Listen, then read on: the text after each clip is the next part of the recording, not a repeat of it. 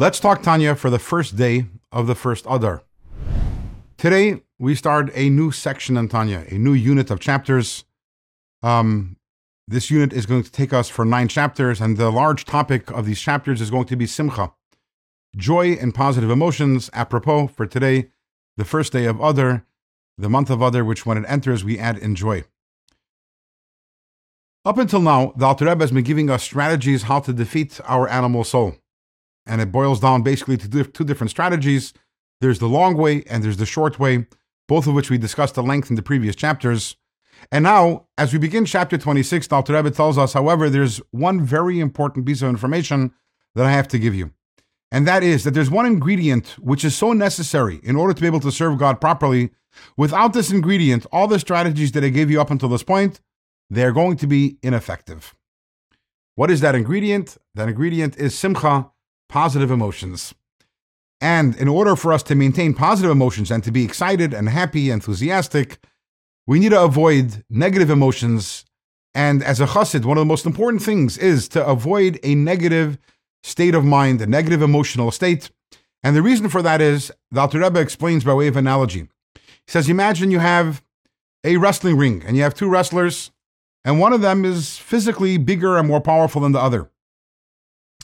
However, the bigger, more powerful fighter is lethargic and is pessimistic and is bogged down by a variety of negative emotions. And the other fighter, who physically might be weaker, but he is excited, enthusiastic, filled with energy and optimism. So we all know that the weaker one is going to win the battle. And the same thing is also in terms of our battle against the Yetzer Hara. That if we are entering the ring and we are bogged down by negative emotions, we are not going to be able to win the battle, even though that the godly soul is stronger. And with all the strategies that we discussed in the previous chapters, theoretically, the godly soul should be able to win the battle all the time, but that requires positive emotions, that requires Simcha. Or to put it in different words, Simcha, positive emotions, they are the fuel that gives energy to the godly soul so that it can defeat the animal soul in battle. And since life is a constant battle between the godly soul and the animal soul, it is so important for a Jew, for a chassid, to constantly be infused with positive emotions. Now, that's easy said, but how do we go about that? So for the next few chapters, the Alter Rebbe will be talking about a variety of negative emotions and how to overcome them. And in today's Tanya specifically, the Alter Rebbe is going to be talking about 2 different types of negative emotions. I must say, today's Tanya is an entire chapter. It's a very dense chapter.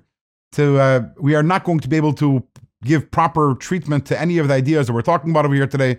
We're more going to skim the ideas. It'll give us a taste of what the Alter Rebbe is talking about.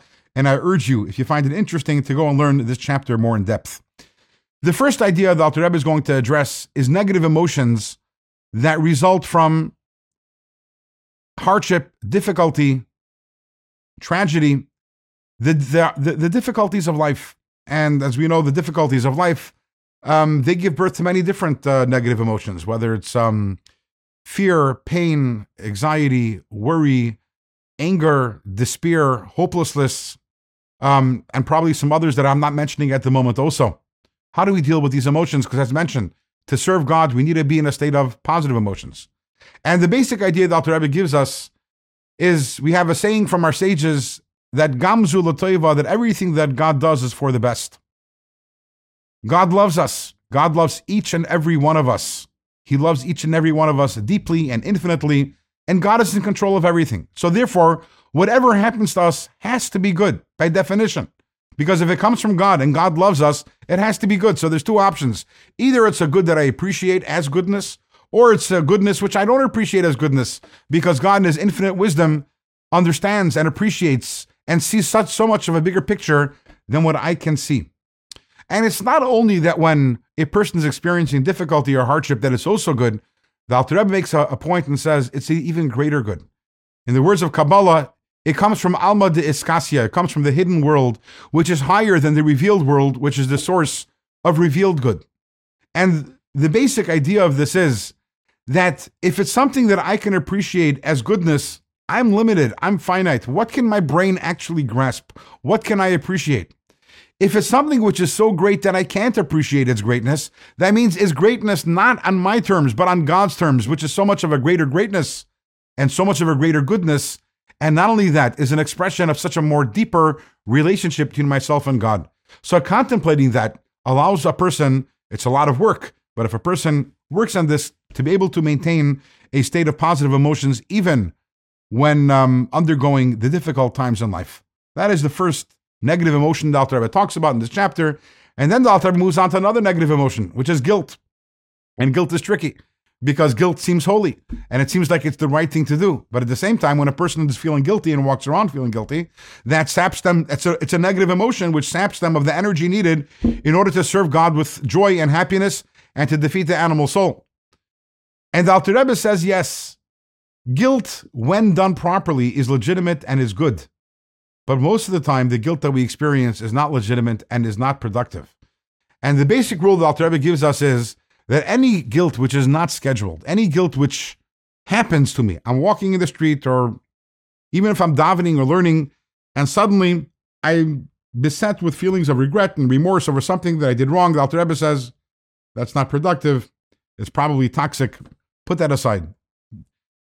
Your everyday life is not supposed to be consumed with guilt. Your everyday life is supposed to be with happiness, with joy.